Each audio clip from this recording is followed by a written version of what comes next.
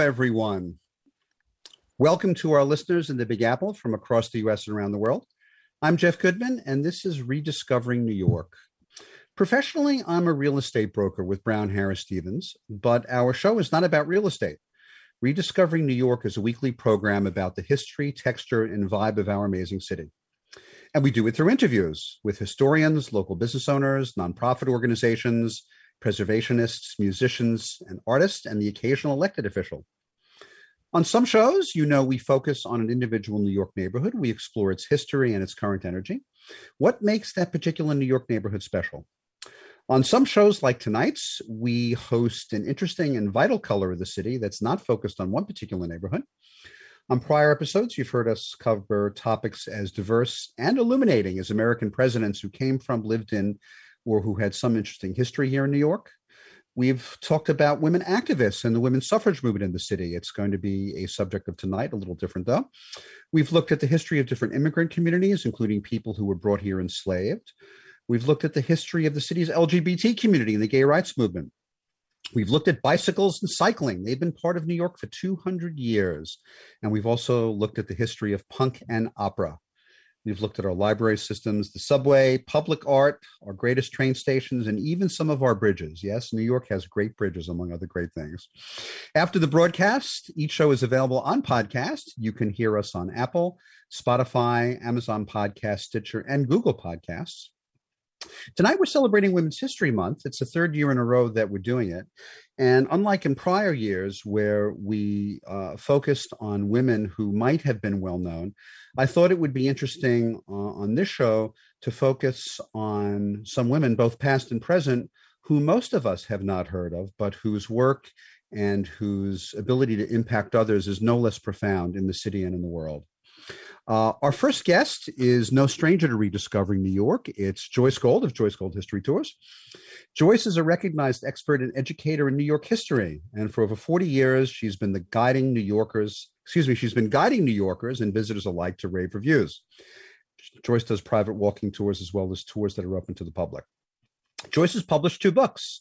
One of them is From Windmills to the World Trade Center, a walking guide through the history of Lower Manhattan. And another one, From Trout Stream to Bohemia, a walking guide through the history of Greenwich Village. Joyce has contributed entries to the Encyclopedia of New York City. And if all of this wasn't enough, I keep saying it every time she comes on, the New York Times has called Joyce the doyenne of New York City tour guides, a level of acknowledgement and recognition that any tour guide would relish and maybe even kill for. And Joyce, a hearty welcome back to Rediscovering New York. Thanks, Jeff. It's great to be here. How did you get involved in the work you do, bringing New York's history to life for the people lucky enough who can go on your tours? Well, Manhattan history probably changed my life because in the mid-'70s, I was working as a computer analyst at the Federal Reserve Bank of New York. It wasn't really me, and the walk from the subway to my office wasn't very exciting. But one day I picked up a 100-year-old guidebook to New York, about New York 100 years before that, and suddenly Broadway, I could see the Indians, I could see the Dutch, I could see the British, and every daily walk began to be much more interesting. So I felt bad that a lot of other New Yorkers didn't see any of this, and I began telling them. In the mid-'70s, not that many New Yorkers knew about our history, it seems, and so it started opening things up for them.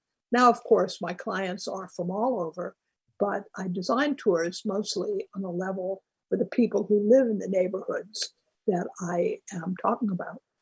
I have to think that you've impacted thousands of people, Joyce. I mean, you've been doing this for 45 years now, 44 years. I really hope so. When I walk around town with a group, somebody will often stop us and say, "Oh, I took your tour," and nice things, which I love to hear.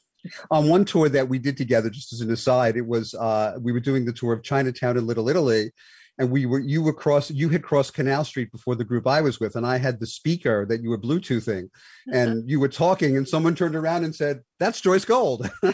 So your fame precedes you. We're devoting this portion of the program to looking at New York women from the past who made a big impact on the city and the world around them. The second half, we're going to speak with two women who've made a big impact now and recently. One of the tours that you give, Joyce, is called The Immigrant Radical Notorious Women of Washington Square. Full disclosure, I've been on that tour as well. I looked up the word notorious. It means famous or well known, but typically for some bad quality or deed. It's distinct from famous. Personally, I love the term. Many people would prefer to think of these trailblazers who accomplished so much in a society that in so many ways was dominated by men as famous, but you picked the word notorious. Why did you pick the word notorious? Well, I think some people from out of the village might have used it as a put-down term, but I think that a lot of the women in the village, in Greenwich Village, just took it as a badge of honor that they did something that other people wouldn't do. They were outside the norm. They had original thoughts. And so I love to put that in the title of one of maybe 35 different tours I do just of Greenwich Village. The women's tour is one of my favorites. Before the show, you sent me a list of 27 extraordinary women, but the 22 minutes or so that we have for this segment, there's no way to speak about all of them. So I thought we'd focus on some of the women who most of our listeners won't recognize. I didn't recognize a lot of them when you sent me the list. So I was intrigued by the names I didn't recognize. And so we're going to talk about some of those women. Let's start with an educator, Elizabeth Irwin. Not the least, because actually I didn't learn about her, but that's because we shot a video last week about Hudson Square. And you talked about Elizabeth Irwin, and I had not heard of her before. Who was Elizabeth Irwin, and what did she do in the city? Well, she was an educator, and at the beginning of the 20th century, she and a few other people had ideas about how to teach that was very different from the standard teaching. She had a job with the school system, and she worked at PS 61, but she had a feeling that you don't lecture to children, you give them field trips, you have them do things, and you teach to that particular child. How do you know who the particular child is? Well, maybe you give them a battery of tests and then know what they do. And she was really put down by the school system. I love the quotes. They said, parents want their 7-year-olds to be able to read the names on a list when they sent them to the store, to get the correct change and count them, and to read the names on street signs. This was not how she taught. And they fired her. But she had some parents who loved that kind of do it and learn it that way teaching. And so a Presbyterian organization offered her a church to use for classrooms. And that's how the children learned. It was very exciting. Still going strong. It's called Little Red Schoolhouse. It's in Greenwich Village. And there's now a high school that is appropriately called, it's on Charlton Street. It's appropriately called Elizabeth Irwin for her. Well, speaking of educators, someone else who actually had a profound impact was Henrietta Rodman. She challenged the notion that women who were school teachers had to be unmarried. I don't want to use the S word here, the whole spinster, but that was also sadly part of the whole prejudice of the era. Do you want to talk about Rodman and how she changed how women were able to be in education?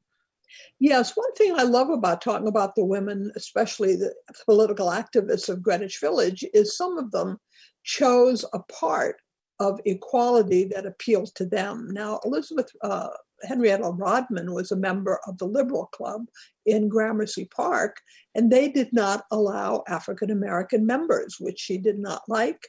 And she had some African-American friends they wouldn't admit into the club. And so she left Gramercy Park, opened the Liberal Club in Greenwich Village. And of course, as you said, women who were married didn't even have to be pregnant, but if they were married, as soon as they got married and taught in the public school system, they were fired, presumably because maybe someday they would become pregnant, and that would be too shocking for the children. Men, of course, were not fired for any of these reasons. So that was one of her big topics, that women should not be fired for being married. Speaking of political clubs, another woman on our list, Marie Jenny Howe, started a club called Heterodoxy. Do you want to talk about Marie Jenny Howe and what she did? Yes, it was a wonderful idea. And I sort of am trying to get some women to start such a club these days. Her husband, by the way, ran Ellis Island for a number of years. But she started Heterodoxy in 1912, and it was called a unique luncheon club for unorthodox women. They met from 1912 until the early years of World War II. They met every other week except in the summer, and it was for women. Most of them had made their own money.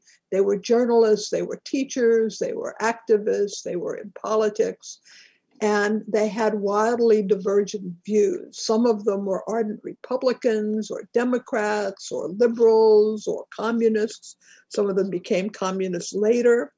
And they loved arguing. They loved discussing all of these different ideas. They wouldn't allow reporters to cover them, so it's a little unclear what all they covered. Agnes DeMille, actually, the choreographer, was the youngest member because her mother was a member of this. But in their personal lives, they were gay, they were straight, they were into free love, they were married, they were unmarried.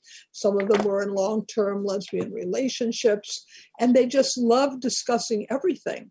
Interestingly enough, with all of this variety, there was only one topic that almost split the club, and that was whether or not the U.S. should be involved in World War I. But other than that, they love to disagree. I think of The View on television as a slightly watered down version of Heterodoxy. But I think it takes brave women to want to engage other women in different points of view.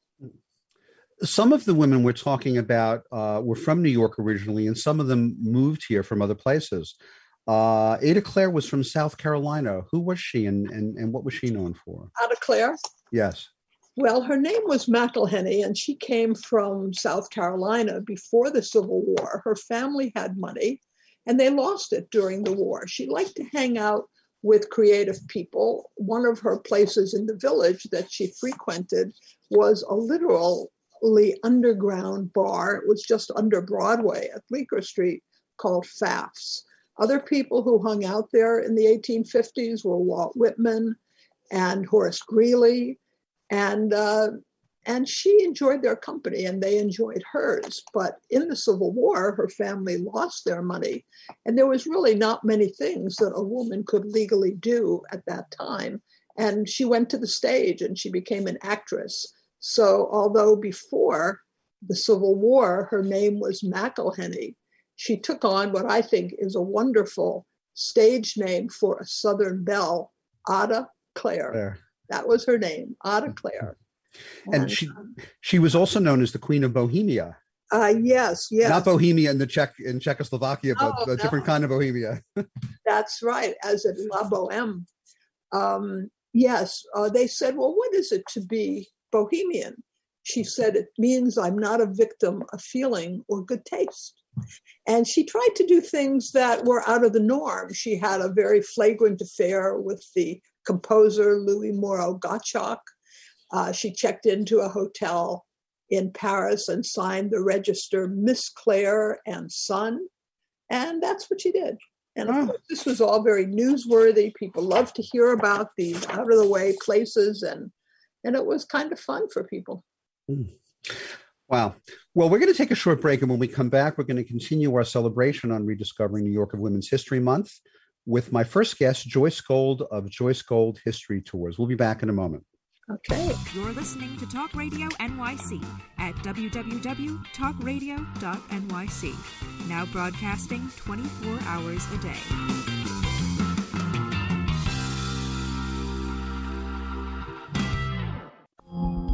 Are you a conscious co-creator? Are you on a quest to raise your vibration and your consciousness? I'm Sam Leibowitz, your conscious consultant, and on my show, The Conscious Consultant Hour Awakening Humanity, we will touch upon all these topics and more. Listen live at our new time on Thursdays at 12 noon Eastern Time. That's The Conscious Consultant Hour Awakening Humanity, Thursdays 12 noon on talkradio.nyc.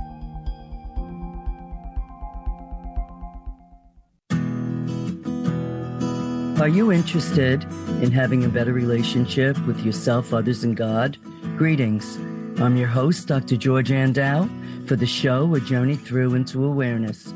On my show, we journey into the awareness that the mind of God is the true seat of our personal consciousness.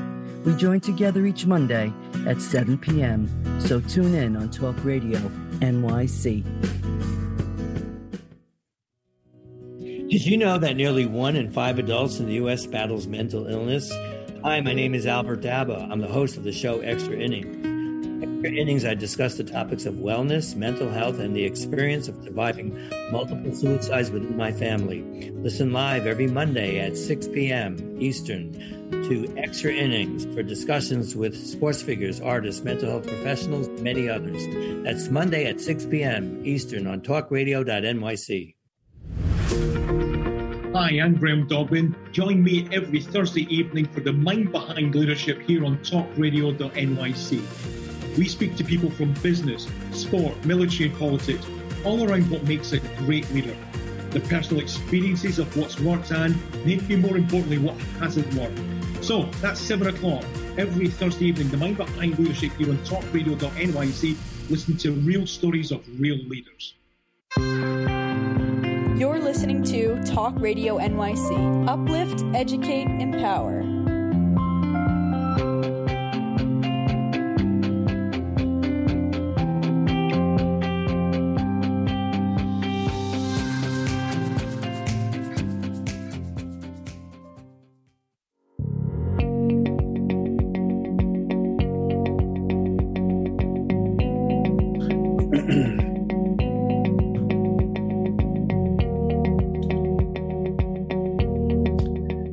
We're back, and you're back to Rediscovering New York in our special episode celebrating Women's History Month.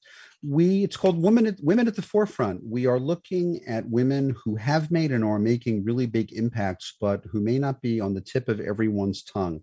My first guest is Joyce Gold of Joyce Gold History Tours. You can find out about Joyce's tours at joycegoldhistorytours.com. Joyce also has an Instagram account, and the name of that is Joyce Gold History Tours. Joyce, as we sort of start coming out of the confines of the pandemic, but not quite yet, what are some of the offerings that you're providing now to your clients? Well, I've been doing a number of private tours. People's having birthdays. I think I've done 3 private tours for people with birthdays. I'm doing one next week for an 80-year-old mother with 12 members of the family coming along. I'm designing new tours. Rose Hill, the area basically around Madison Square, is one. The Far West 70s is one. The Hudson Square that we referred to is another one. And I think I hope to be offering just show up kinds of tours in the summer, beginning May 30th weekend. I think unless there's some resurgent and people stop wearing masks, then I might not be able to do that. But basically, it's very safe. We're outdoors. People are not that crowded together. Everybody wears a mask. And that's what's been happening. And let's not forget that latest edition in Brooklyn, the great neighborhood of Fort Greene, which I'm looking forward to. Wait to do that with your inspiration. Oh, yours, Joyce. Moving back to some maybe not so famous New York women, but who had a big impact on the world around them and on the rest of us. Let's move to the world of art. Who was Mabel Dodge Luhan? Well, I think of Mabel Dodge as well, maybe as the teacher that I was discussing, as women who do kind of traditional women things. Women didn't tend to be doctors, but they did tend to be teachers and people who threw parties and got people together, and that was Mabel Dodge. She came from Buffalo, moved to Paris with her husband, became a very good friend of Gertrude Stein, and helped make people aware of Gertrude Stein and her writing. But when she came back to New York, she didn't really want to be in this country, but she was convinced to once a week have a salon whereby she would choose a topic. She called it a living topic, things that people were talking about anyway. And people who had never spoken about certain topics in public spoke at the Mabel Dodge Salon. Brill talked about Freudianism. Margaret Sanger talked about contraception. Big Bill Haywood talked about the labor movement after the Triangle Shirtwaist Factory fire of 1911 in the Village. And John Sloan talked about a new kind of painting. It was very exciting. And if people were interested in a certain topic, then they would go to her salon at 9th Street. So she wasn't a writer, she wasn't a big thinker, but she was very good at getting people together and illuminating topics that hadn't been discussed. This had a very big effect on the Village because the idea of these sometimes sexual topics being discussed in a Fifth Avenue brownstone seemed very newsworthy, and it made papers all over the United States and really put the Village on the map as a place of original ideas and notoriety. So an artist elsewhere in the country read about it and said, I belong in Greenwich Village. I don't belong where I am. So she had a lot of effects. And after she leaves Greenwich Village, she goes to Taos and helps start the art colony in Taos, New Mexico as well. Let's move to journalism. Who was Ida Tarbell? Ida Tarbell was a woman who had from Western Pennsylvania, who had been in Paris, very sophisticated and educated woman. Her father was an oil man, and he was one of the people that John D. Rockefeller approached with a very simple choice: join me or I will put you out of business. And Rockefeller bankrupted her father. So what she did was analyze all the machinations that he had been involved with to become such a major, major company of Standard Oil. In 1902 in McClure's magazine, in 1904 in 2 huge volumes, she showed America how big business got that way. Before that, they had no idea how the trusts, as they call them, worked, the monopolies worked. And after Tarbell wrote her pieces, a lot of Americans, including Teddy Roosevelt, didn't have the stomach for these big companies. It's a place it's a subject and a topic that is very current today, to say the least. Mm. Well, let's stay on the topic of journalists, but move forward by a couple of decades. Dorothy Thompson, she has the distinction of being the first foreign journalist who was expelled from Nazi Germany. But after she came back to New York, she also did some great things. Who was she, and what was she known for? Well, she was a great journalist. She was one of the foreign correspondents in Europe in the in the 30s, who could see the totalitarianism that was coming to that continent and to the world and warned people about it, which is why she had the enormous honor of being thrown out by Hitler. She was married to Sinclair Lewis. They lived in the Village north of Washington Square, and she was a reporter, so she had a very big influence. He wrote Main Street, Babbitt, and Arrowsmith, but she was shot at the Bulgarian uprising in 1923 and had a very colorful career. She had a lot of affairs with men, affairs with women. You know, the boundaries weren't too set for her. Well, in 1939, she was on a cover of Time magazine, and I love this quote. She was there was a picture of her speaking into an NBC radio microphone. And the picture was captioned, "She rides in the smoking car," and it declared that she and Eleanor Roosevelt are undoubtedly the most influential women in the United States. And of course, Eleanor Roosevelt also lived in Greenwich Village in the 1940s. But did she ride in the smoking car? She took a gun on her trip around the country in a car with her good friend. Oh, wow. Yeah, I love that image. That's we'll have save that for a topic for another show. Who was Susan Keating Glaspell? Susan Glaspell. She came from Iowa, came to New York, wrote stories, wrote plays, and she and some other New York writers go to Provincetown, Massachusetts during the teens. And as many New Yorkers... That's the teens from a century ago, not the teens from a couple of years ago. That's right. And like many New Yorkers was complaining about the Broadway theater. They said it doesn't ask anything of people. It's very stodgy. It's really just a lot of words with stringing songs together. And they decided to put on plays that didn't have to be making money. And they did it in Provincetown. And then they came to MacDougal Street in Greenwich Village and started the Provincetown Playhouse to put on plays with literary merit. They put on Eugene O'Neill's Bound East. Well, Bound East for Cardiff was the first play he ever had produced. And that they put on in Massachusetts. But on MacDougal Street, they put on Emperor Jones. And the good news was that it was a big success. The bad news was that it got a much bigger audience that could be accommodated at the Provincetown Playhouse. But it had a very big effect on the rest of the country, as a number of Greenwich Village ideas did. No self-respecting American city could not have plays with literary merit. And of course, as we know, the theater around the United States is very, very high level. Well, speaking of groundbreaking theater and groundbreaking playwriting, Lorraine Hansberry was from New York, and she sadly did not live very long. Who was she, and what impact did she have? Well, she was a woman who came from Chicago and came to New York and wrote Raisin in the Sun, family in turmoil who sought to escape the slums of Chicago. This was the first play ever produced on Broadway written by an African-American woman.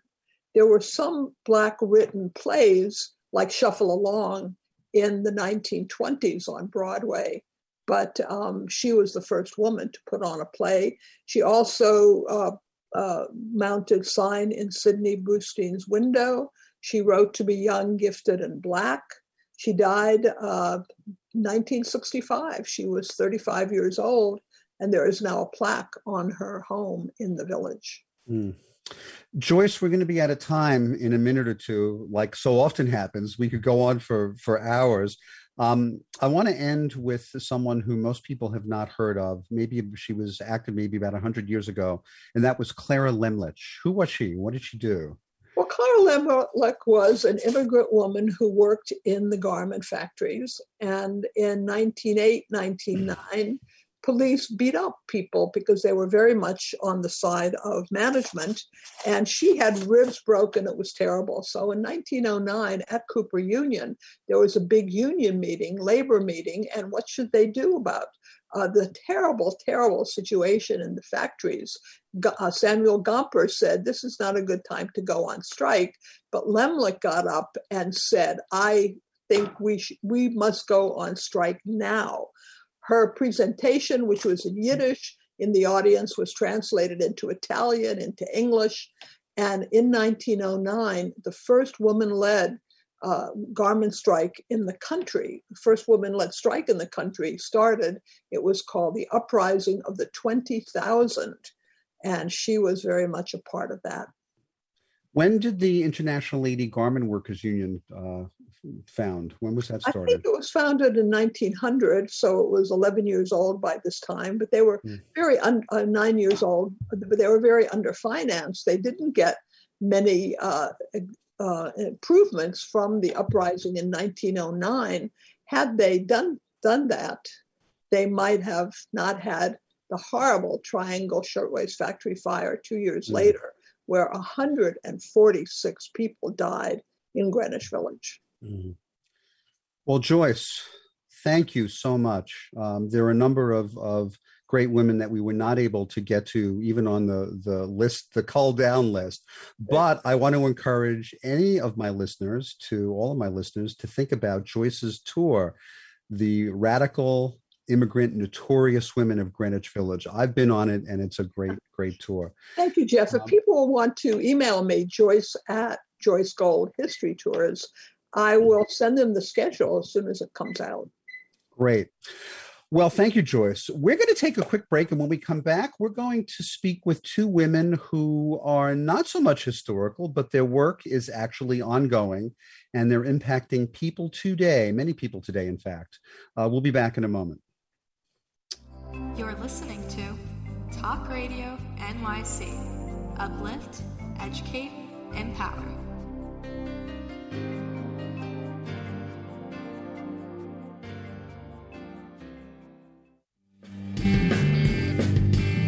Hey everybody, it's Tommy D, the Nonprofit Sector Connector, coming at you from my attic. Each week here on talkradio.nyc, I host a program, Philanthropy in Focus. Nonprofits impact us each and every day, and it's my focus to help them amplify their message and tell their story. Listen each week at 10 a.m. Eastern Standard Time until 11 a.m. Eastern Standard Time, right here on talkradio.nyc. Are you a business owner? Do you want to be a business owner? Do you work with business owners? Hi, I'm Stephen Fry, your small and medium-sized business, or SMB guy, and I'm the host of the new show, Always Friday. While I love to have fun on my show, we take those Friday feelings of freedom and clarity to discuss popular topics on the minds of SMBs today.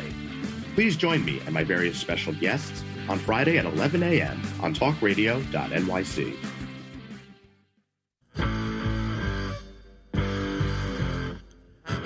Do you run or are ready to open your own business? Hi, I'm Jeremiah Fox. I've been operating and opening small business for the last 25 years, and I'm the host of the new show, The Entrepreneurial Web. Tune in every Friday at noon Eastern Time for insights and stories on the nuances of running small business right here on Fridays at noon, talkradio.nyc.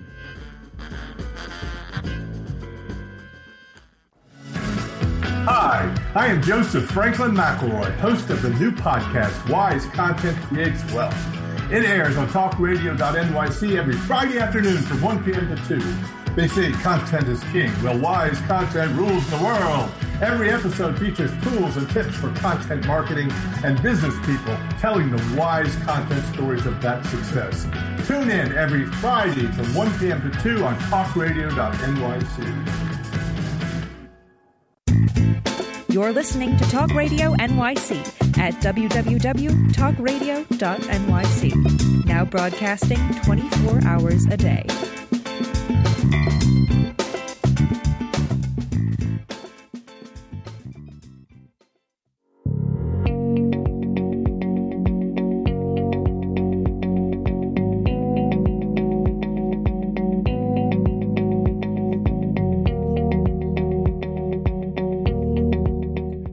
We're back.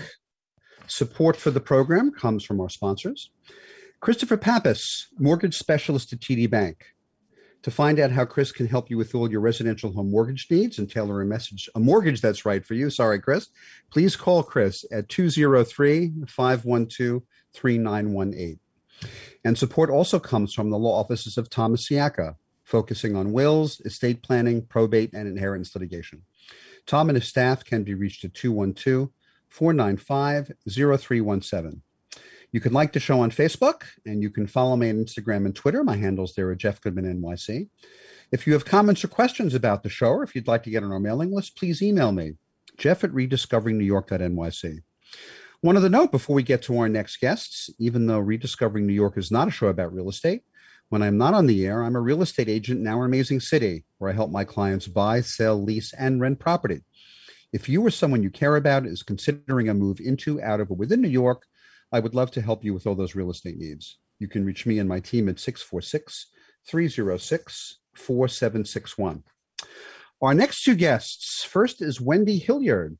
Wendy is a USA Gymnastics Hall of Fame member. She was the first African-American woman to represent the U.S. in rhythmic gymnastics and coached a 1996 Olympian, and was the first Black president of the Women's Sports Foundation. Wendy was an Olympic sportscaster and Broadway performer. She also was the director of sports for the New York City 2012 Olympics and Paralympics bid. In 1996, she founded the Wendy Hilliard Gymnastics Foundation, which has provided free and low-cost gymnastics for nearly 25,000 urban youth in New York City. And alongside Wendy is Alexis Page. Alexis was born in the Bronx and raised in Harlem. In 2003, she joined the Wendy Hilliard Gymnastics Foundation, and after competing there for 3 years, in 2009, Page's competitive career skyrocketed when she placed 5th on the rhythmic gymnastics junior national team. From there, she went on to compete internationally in Cuba, in France, in Portugal, Spain, and Slovenia, and like her mentor, Wendy Hilliard, represented diversity within the sport. After placing 3rd on the national team 2 more times, Alexis retired from the sport in 2012 due to injuries and decided to return to the foundation as head coach, where she currently trains the gymnasts.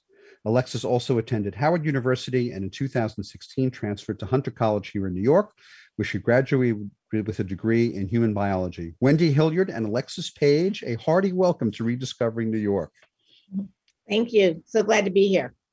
Alexis, you grew up in the Bronx. Wendy, are you from New York originally? I'm from Detroit, Michigan. Okay, well, that's going to lead into another question later on about the second branch of the Wendy Hilliard Gymnastics Foundation. When did each of you decide that you wanted to be gymnasts? Let's see. I'll start since I went first. I was actually, I didn't start gymnastics until I was about 12, actually. And I just saw it on TV and was just mesmerized. I was a swimmer before I kind of did both. And then I decided that I wanted to concentrate on gymnastics, but it was just something I saw on TV and wanted to do. Alexis, when did you decide that you wanted to be a gymnast? Well, like many young gymnasts, I just taught myself how to do skills or quote unquote flips around the house. And then I was known as one of those like flip girl that like flipped down the street. And my mom worked alongside Wendy's husband at the same company. And he told my mom, just come down to Wendy's Saturday program. And that's how I started. I want to ask you both a question about rhythmic gymnastics. I wouldn't even call myself a layperson. I'm almost not very aware of the details of gymnastics, except I appreciate the sport. Watching the competition on TV and being totally awed by the precision and the focus and the concentration and the excellence of the athletes who are engaged in it and who do it well. Is rhythmic gymnastics different from gymnastics in general? Is it a special kind of gymnastics? It is. So gymnastics has different disciplines, right? So gymnastics is movement. The term is on movement either on or with apparatus. So when what they call artistic gymnastics, the most popular event, gymnasts work on apparatus, like on the balance beam, on the bars, or on the parallel bars, or for men's, the rings.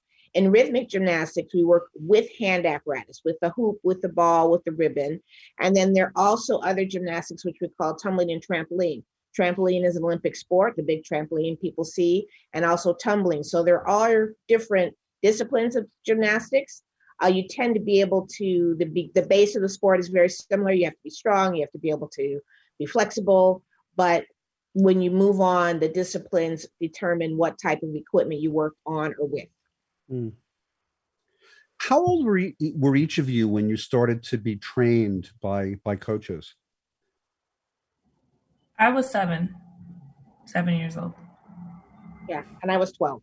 Oh, there's a reason I'm asking you that. I'll get to it in a minute. But I want to ask you both about your experiences when you first went into the sport, and if you faced racism when you were getting involved in gymnastics in the beginning. That's an interesting question. And I think most athletes would say this, is that when you get into a sport, you just get into the sport because you love it, especially if you're going to take it to a high level. I was in Detroit. And so my story is initially I started right in the city of Detroit, but they didn't have the equipment I wanted to be on, right? So we had to go out to the suburbs. When we went out to the suburbs, we met these coaches who had just come from the former Soviet Union, and they were working at the Jewish Community Center. And so my mom, who didn't like the fact that we had to drive so far to take gymnastics, and it was really expensive, like $500 for the year. She was like, oh, it's so expensive. So she convinced the recreation department in Detroit to hire these coaches. So as a result, I had these really great coaches that ended up being 4, husband and wife team. Zina and Vladimir Marinov, and then Rosa Litva and Mike Frieden. They had these 4 coaches that taught in the recreation department. So my experience was in the city of Detroit, in the recreation department, in my community, with these really great coaches. So it was always very mixed. Now, when I got on the national level and the international level, that's when things changed, because there were very few Black gymnasts competing. And I definitely had my ups and downs with that. How about you, Alexis? Did you face racism from people around you in the sport when you first started getting coached? Well, like Wendy said, when you start the sport, you're not really focused on racism. You're starting it because you want to do it. But I was fortunate enough to start on the Wendy Hilliard Gymnastics Foundation. So it was a diverse team. It was Black and brown girls. And we had an amazing coach, Karina Rudneva, who didn't really focus on our skin tone. She just wanted the best for us. But it wasn't until I got on the national team, that I got older and I started seeing like slight differences and how I was treated. And I would see my coaches or hear my coaches reference to stereotypes that are associated with Black people. And that's when I noticed that it didn't really faze me as much as the classism, because rhythmic gymnastics is a very expensive sport. And I came from an underprivileged community. So that's really more so what I faced. Wendy, what was your inspiration for getting the foundation started? Pretty much what you're talking about. Part of it was that by this time, I had competed. I was on the national team for 10 years, and then I coached for another 4 or 5 years, 6 years. And I really loved elite level sport, but it's very difficult. I mean, you're in the gym, 4 or 6 hours a day, 6 days a week, either as an athlete or as a coach. And also, after I retired, I didn't see many more girls of color in the sport, and the sport was getting way, way even more expensive than when I did.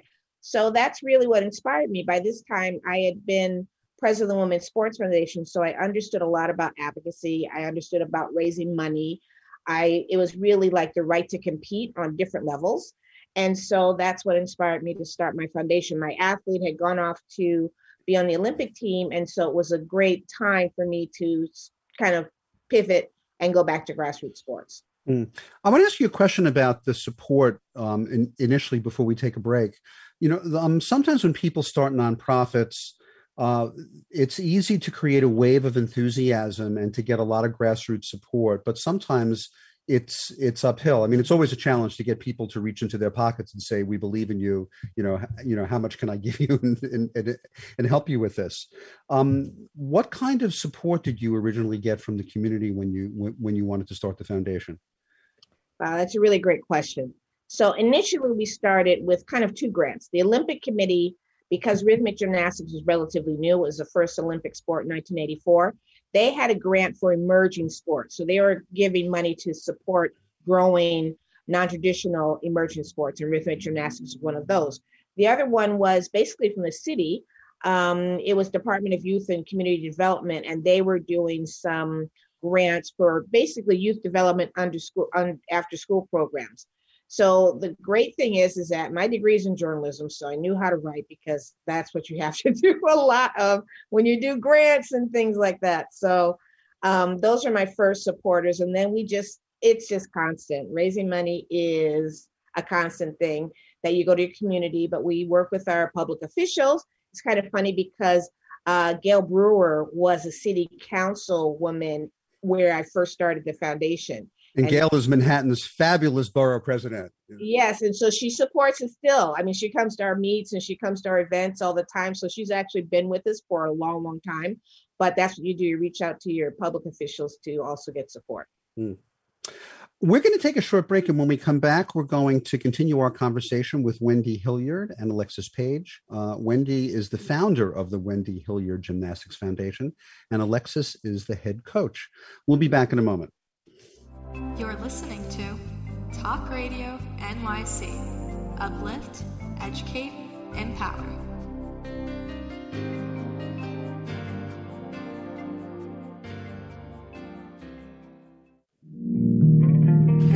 small business trying to navigate the COVID-19 related employment laws? Hello, I'm Eric Sauver, employment law business law attorney and host of the new radio show Employment Law Today. On my show, we'll have guests to discuss the common employment law challenges business owners are facing during these trying times.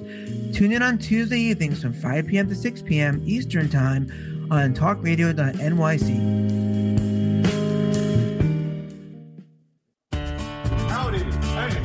Franklin McElroy, host of the new podcast, Gateway to the Smokies. It airs on talkradio.nyc every Tuesday night from 6 p.m. to 7.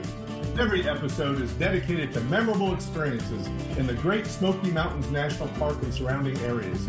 This show features experts and locals who will expound upon the richness of culture, history, and adventure that awaits you in the Smokies. Tune in every Tuesday from 6 p.m. to 7 on talkradio.nyc. Do you love or are you intrigued about New York City and its neighborhoods? I'm Jeff Goodman, host of Rediscovering New York, a weekly show that showcases New York's history and its extraordinary neighborhoods. Every Tuesday live at 7 p.m., we focus on a particular neighborhood and explore its history, its vibe, its feel, and its energy. Tune in live every Tuesday at 7 p.m. on talkradio.nyc. You're listening to Talk Radio NYC at www.talkradio.nyc. Now broadcasting 24 hours a day.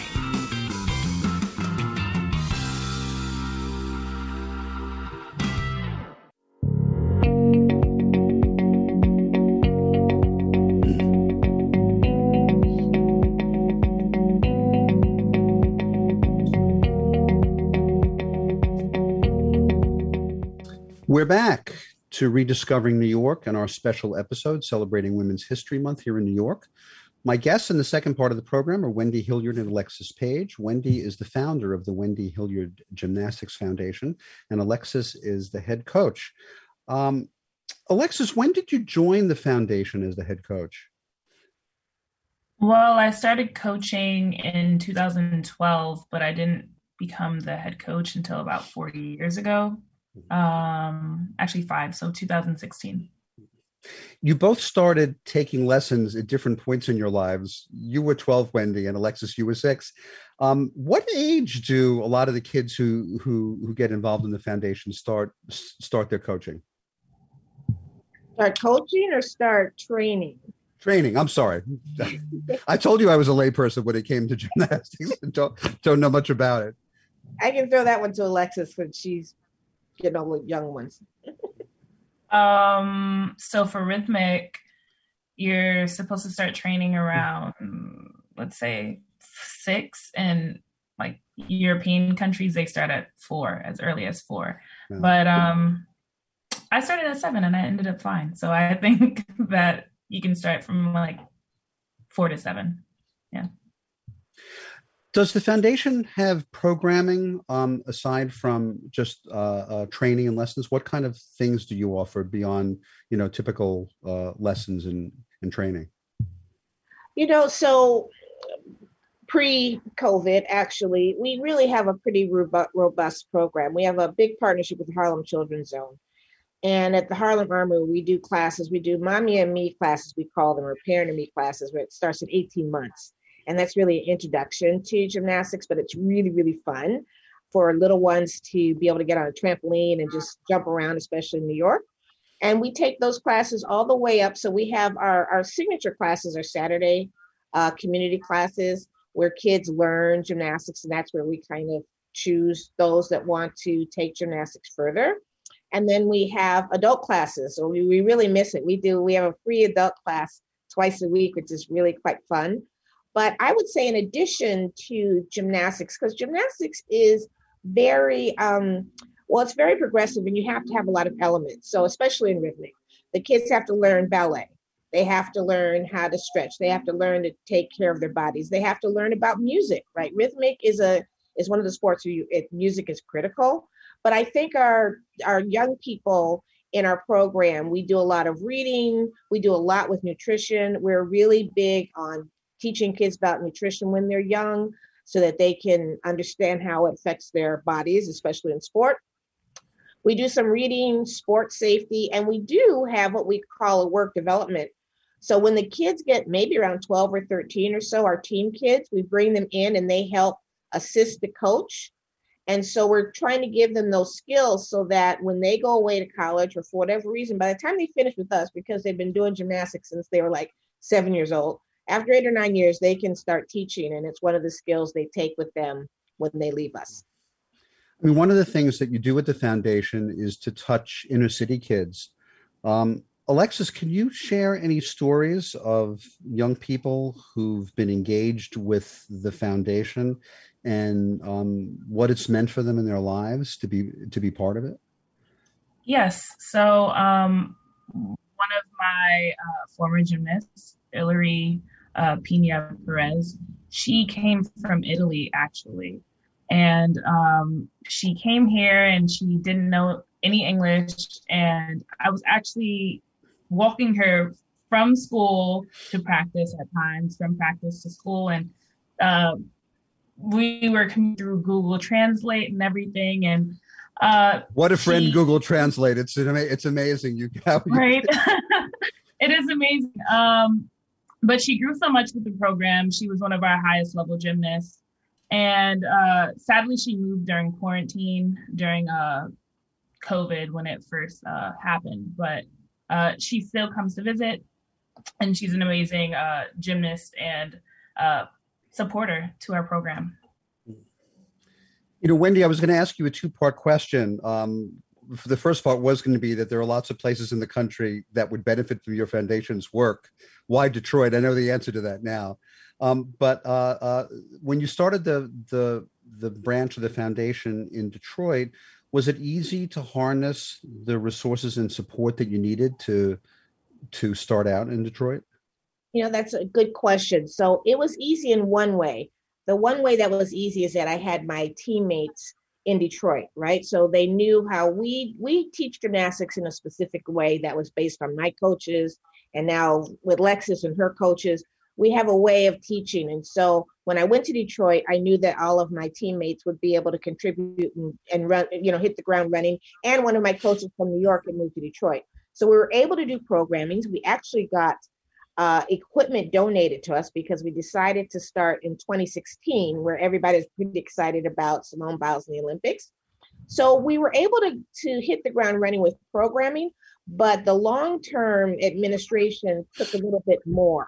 And so we just actually expanded our board and included 4 people from Detroit. So we really wanted to have our model set, our business model, so we can expand in other places.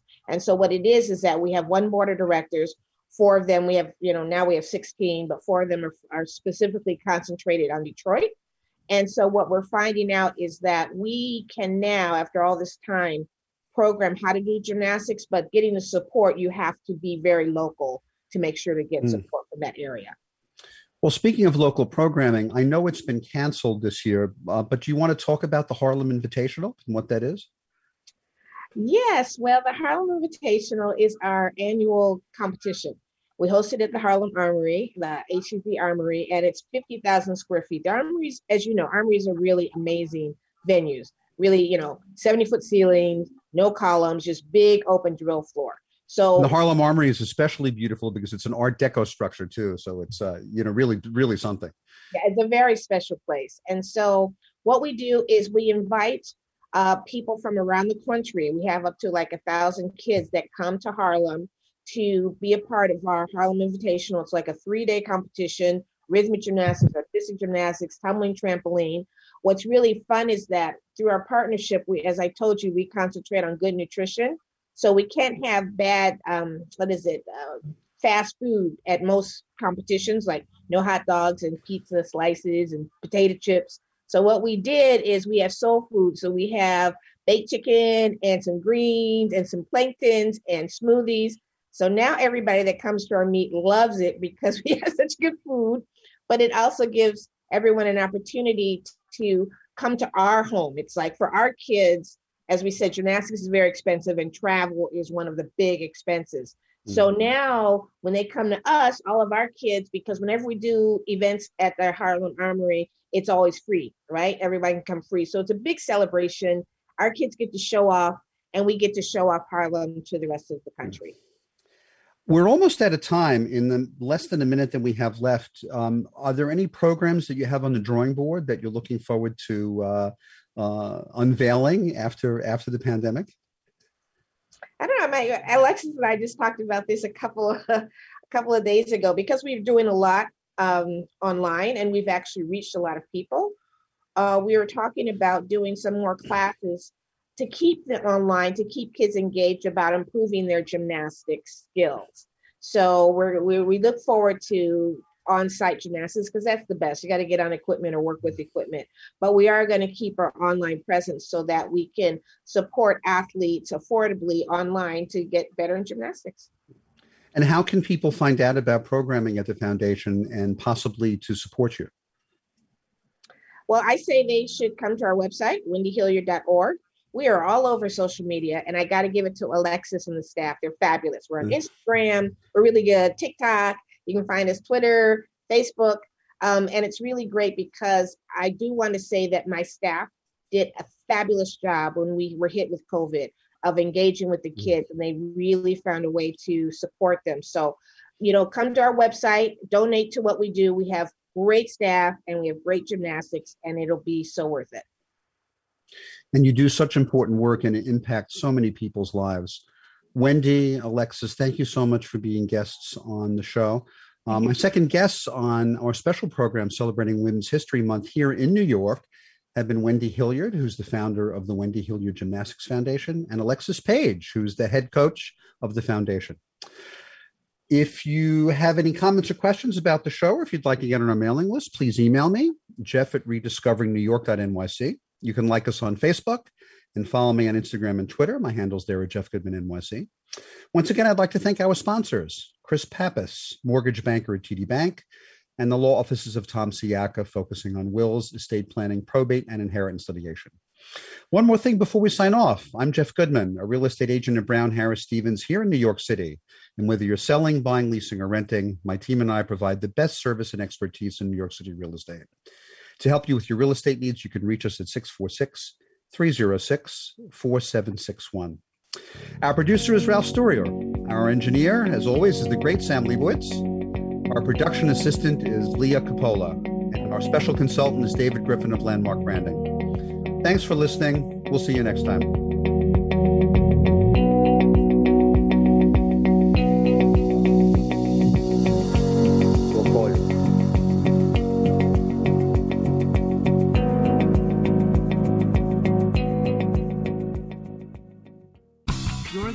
Talk Radio NYC at www.talkradio.nyc. Now broadcasting 24 hours a day.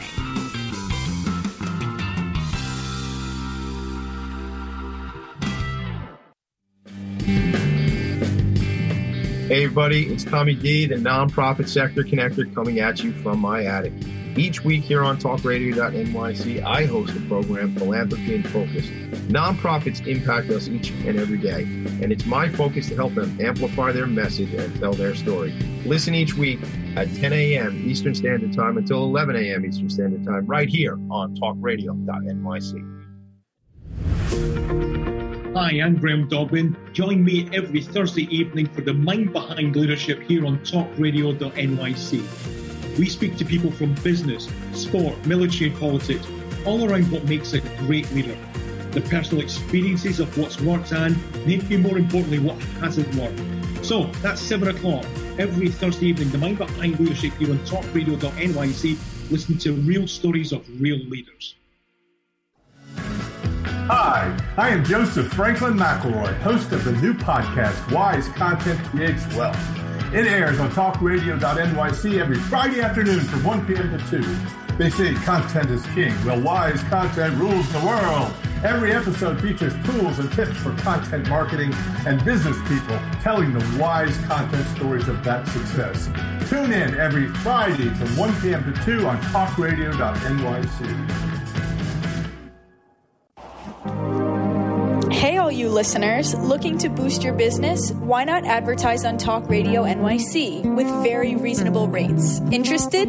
Simply send us a message on our website, talkradio.nyc.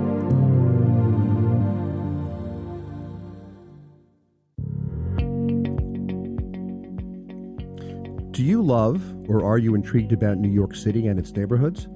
I'm Jeff Goodman, host of Rediscovering New York, a weekly show that showcases New York's history and its extraordinary neighborhoods. Every Tuesday live at 7 p.m., we focus on a particular neighborhood and explore its history, its vibe, its feel, and its energy. Tune in live every Tuesday at 7 p.m. on talkradio.nyc. Howdy, I am Joseph Franklin McElroy, host of the new podcast, Gateway to the Smokies. It airs on talkradio.nyc every Tuesday night from 6 p.m. to 7. Every episode is dedicated to memorable experiences in the Great Smoky Mountains National Park and surrounding areas. This show features experts and locals who will expound upon the richness of culture, history, and adventure that awaits you in the Smokies. Tune in every Tuesday from 6 p.m. to 7 on talkradio.nyc. You're listening to Talk Radio NYC. Uplift, educate, empower.